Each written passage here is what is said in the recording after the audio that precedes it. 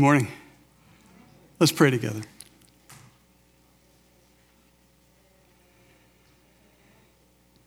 Father, we praise you for who you are, the wonder of you and in all of your glory, and that you would reveal yourself to us.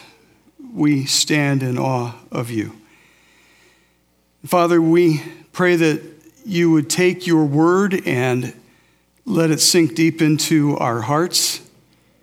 I pray that your word, by your Spirit's power, would be transformative in our lives, that our lives would change, that people would see the difference you are making by your Spirit in our very ordinary lives, and that through that they would be drawn to follow.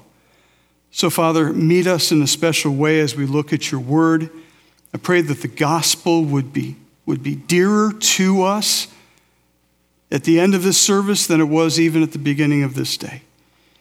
And so, Father, I pray that we would be attentive to your word now. Speak through it. We're listening. We want to hear from you. In Jesus' name, amen. Well, if you ever go to Disney World, you need to make sure that you catch the laser light show at the Epcot Center.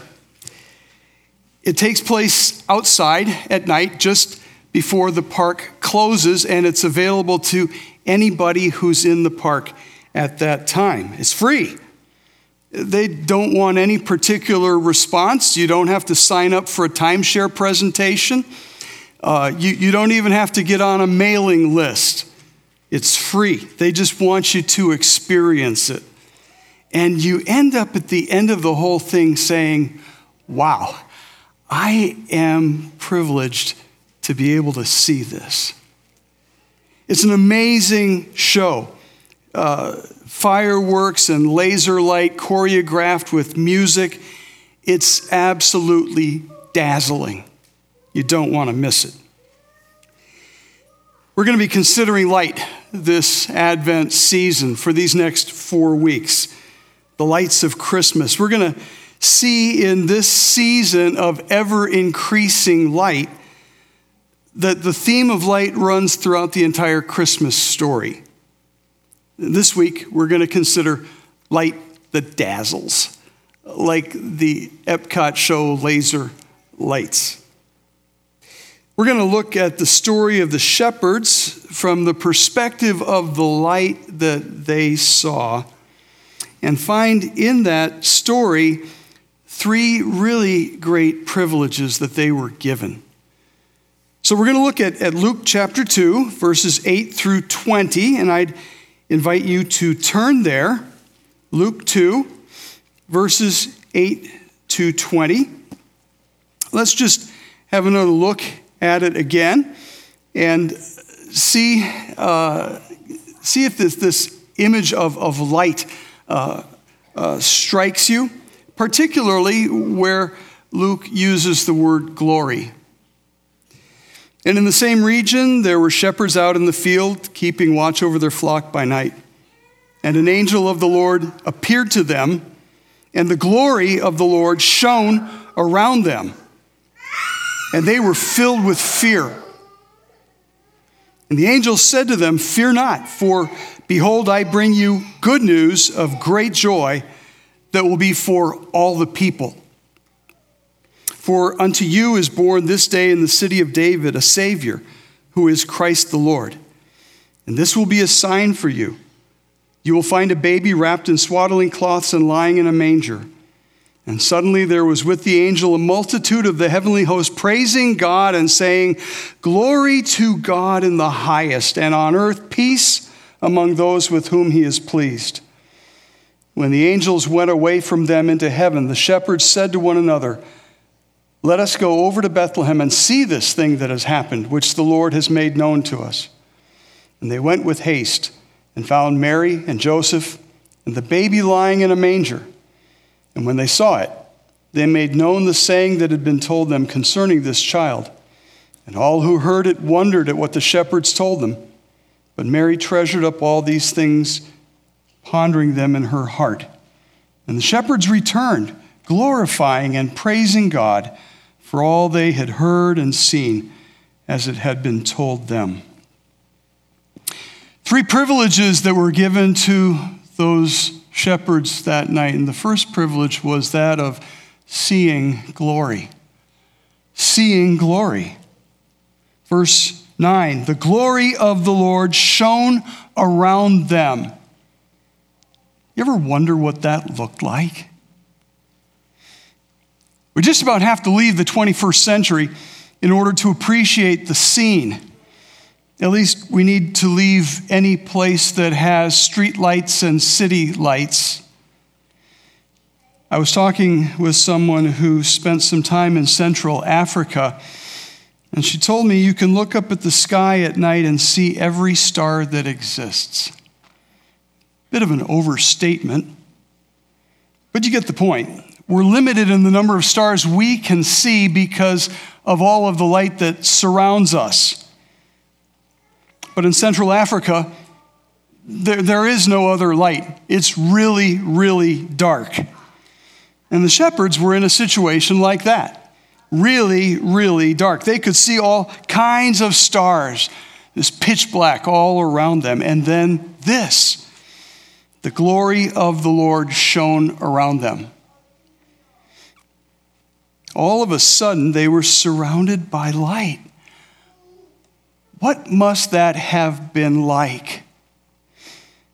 I found a clue, oddly enough, in the life of the Apostle Paul.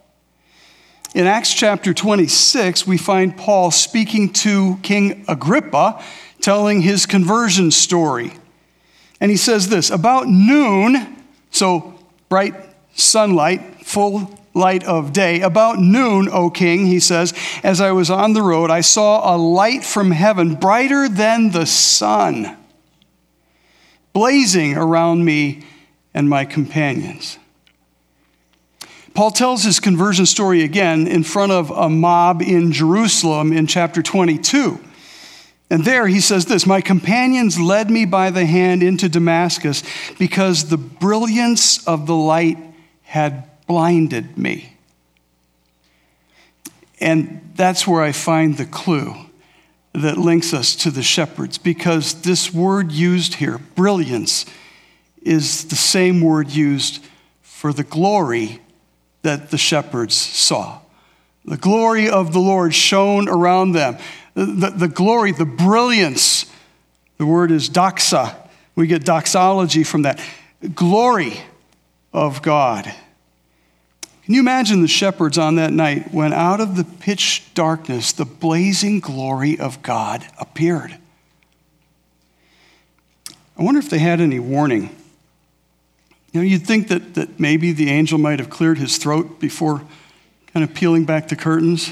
You know, excuse me, something big's about to happen. Don't want you to be scared. Well, the text doesn't give us any indication that he did. It says they were terrified. In the middle of a pitch black Middle Eastern night, the curtains parted and an angel stepped from the throne room of God into the presence of these shepherds, and the hillside was filled with blinding light. The text tells us that what shone was the glory of the Lord, not the glory of an angel, but the glory of the Lord. The light the shepherds saw would have indicated the presence of someone who had been standing in the presence of God. To appreciate this, I think it'll be helpful to take a brief trip back into the history of God's people, back to Moses, the passage that was read a few moments ago from Exodus chapter 33. Moses longed to see the glory of God in all of its fullness. During the Exodus, Moses met with God and got instructions from him regularly. Exodus 33 verse 11 tells us that the Lord would speak to Moses face to face as a man speaks with a friend. Now that doesn't mean that Moses saw God's face for reasons that will be evident in just a few verses.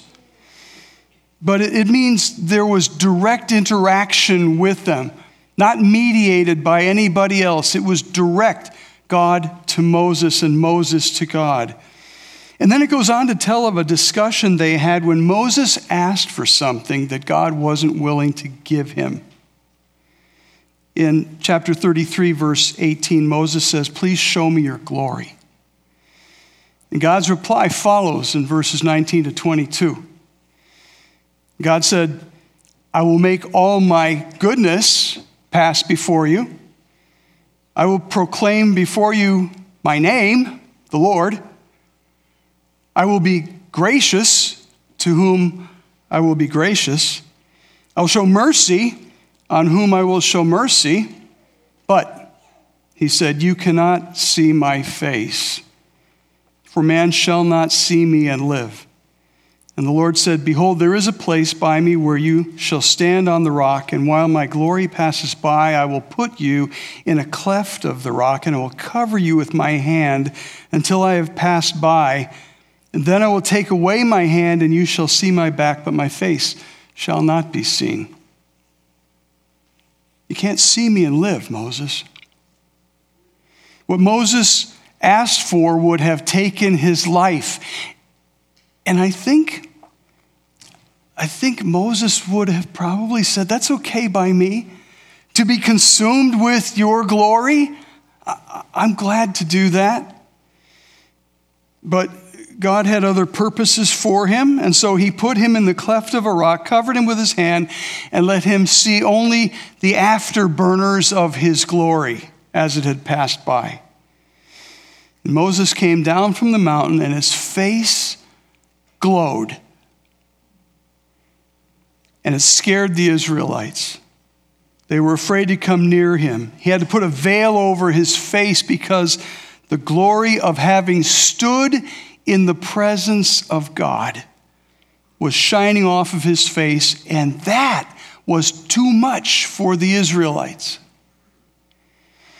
Now, if that's the glory that shines off of the face of someone who has met with God, how much more glorious would be the glory that shines from an angel who lives continually in the presence of God?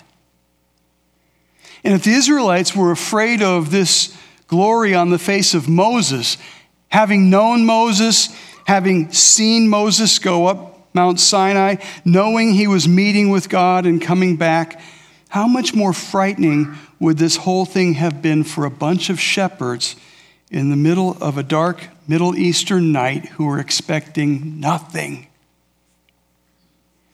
Yet they got to see the glory of the Lord. Can we appreciate what they saw?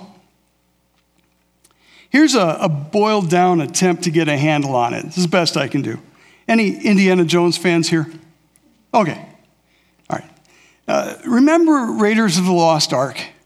Here's this great scene where the Nazis are removing the lid from the Ark of the Covenant, thinking they are going to have some incredible power. They will win battles, and they can harness this power. And as they are taking the lid off, Indiana Jones says to Marion, who's with him, "Don't look, Marion, don't look. Close your eyes." And the glory of the Lord, the best way Steven Spielberg can present it, comes out of the ark in a blinding light and consumes the bad guys. And so here's this next picture, and you see the Nazi is kind of looking at his uniform. He sees this light appearing on his uniform, and he's kind of going, uh-oh. And what follows, I can't show you a picture of without scaring the children. These guys just melt at the power of the glory that comes out of the Ark of the Covenant. Now, if that in some clumsy way shows something or anything of the power of the scene that the shepherds saw, it's no wonder that the text tells us they were terrified. Literally, they feared a great fear. It's a Hebraism that's creeping into the Greek language here, where the Hebrew language doubles up on a word that intensifies that word. They feared a great fear. They were scared out of their wits. And if you're the shepherds, what are you thinking? Uh-oh, right? Uh-oh, what's coming next? We're doomed. We're going to die. And the angel needs to give a message of assurance in verses 10 through 12. He says, "Fear not, for behold, I bring you good news of great joy that will be for all the people. For unto you is born this day in the city of David a Savior, who is Christ the Lord. And this will be a sign for you. You will find a baby wrapped in swaddling cloths, lying in a manger." Don't be afraid. I'm bringing you good news of great joy.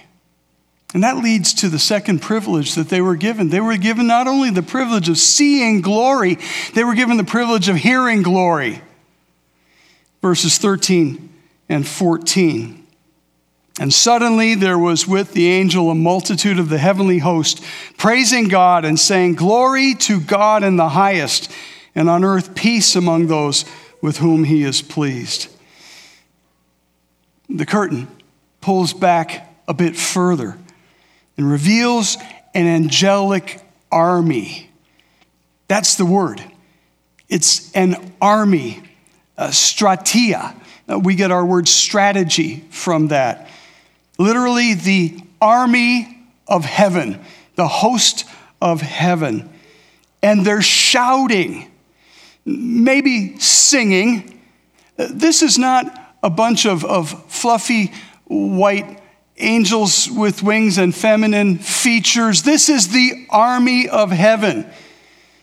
We picture them singing. The text simply says, saying, "Glory to God in the highest." I picture them shouting this incredible news.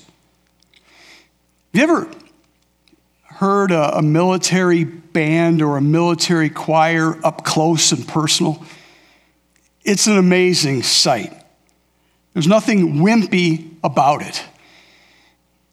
I remember once being at a Promise Keepers event for pastors, and they asked some people with really great voices to volunteer for this men's choir at this Promise Keepers event. And they gave them all t-shirts that said, "Real men sing real loud." I kind of picture these angels looking a little bit like that group. Maybe they're wearing robes, but the robes had to have said something like, "Real angels sing real loud," or "There's nothing like singing the glory of God." You know, picture the scene. And the shepherds got to hear it. You ever wonder how long the angel army rehearsed for their performance on the night of the Savior's birth? Maybe a couple millennia. And now came the big show, and it would be given to a bunch of nobodies working third shift on a sheep farm. What do we know about shepherds? Shepherding may once have been considered a noble profession, but by the time of the birth of Jesus, it really wasn't. Shepherds couldn't observe the ceremonial law. They couldn't enter in fully to the life that a Jew would want to enter into.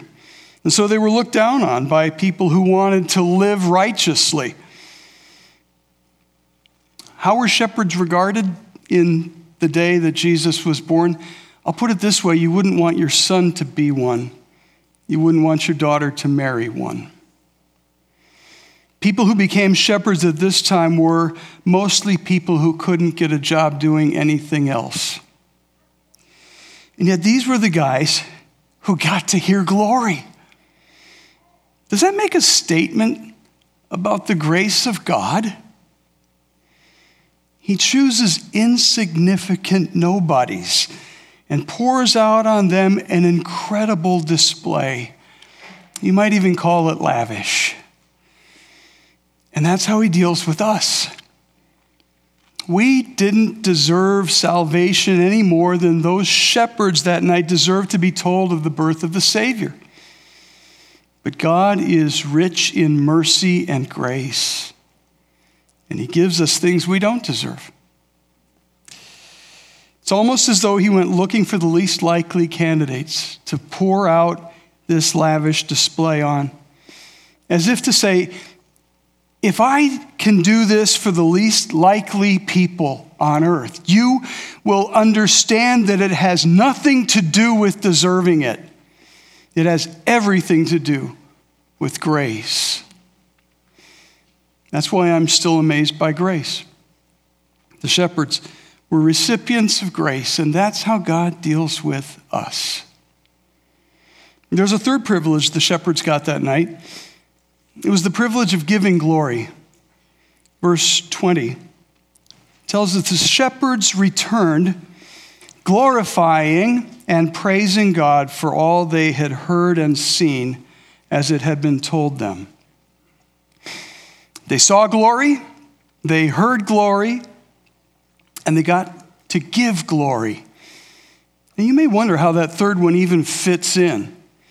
How can we give anything to God? How can we give glory to God? Doesn't he already have all of it? Yet the shepherds gave him glory, and we can too. How do we do that? We do that by recognizing that any glory that comes our way really belongs to him. Giving him glory is pointing to him as the glorious one. It's upholding him and his worth as the greatest value in the universe. You may watch a little football this afternoon. You may see someone get to the end zone with the football, and you may see that person thump his chest and point upwards. There are some athletes who want not to get the glory themselves, but to send it where it really belongs, to the one who deserves it. And what they're saying, in essence, is, you're looking at me, I want you to see him. The glory's not mine, it's his. He gets the glory. The shepherds got an incredible display that night from an army of angels. And they got to go to Bethlehem. They got to be the first to see the Savior of the world. But they didn't walk away from there saying, we must be pretty special for God to show us all of that. They went away from there giving glory to God. They could have been proud of what they had seen. Instead, they gave the glory to God.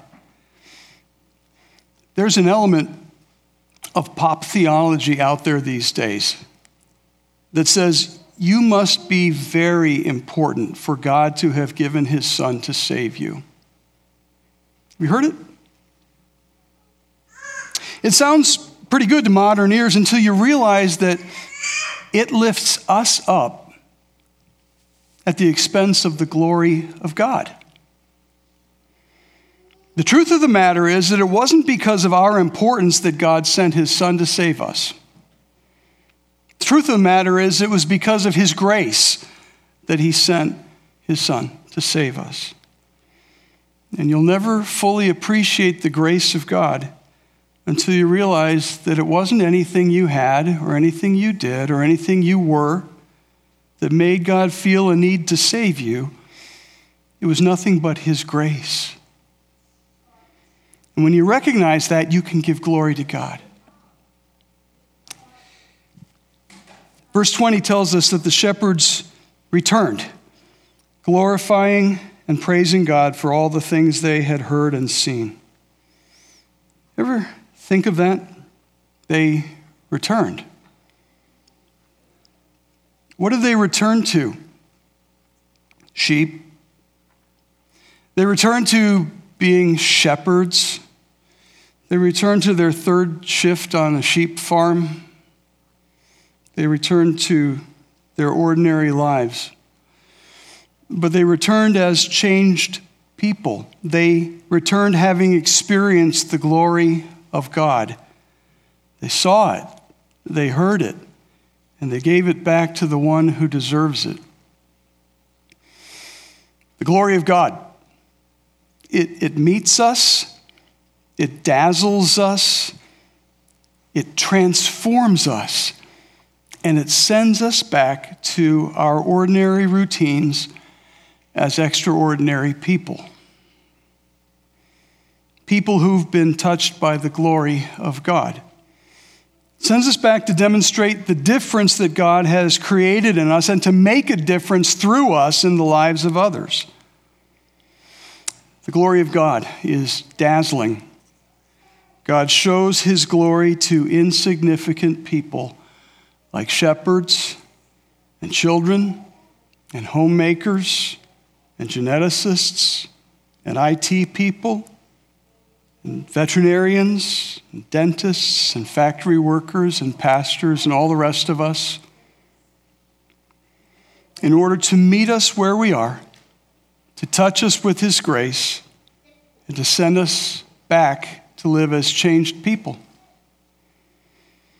The shepherds saw glory, and it scared them to death. The shepherds heard glory and realized how undeserving they were.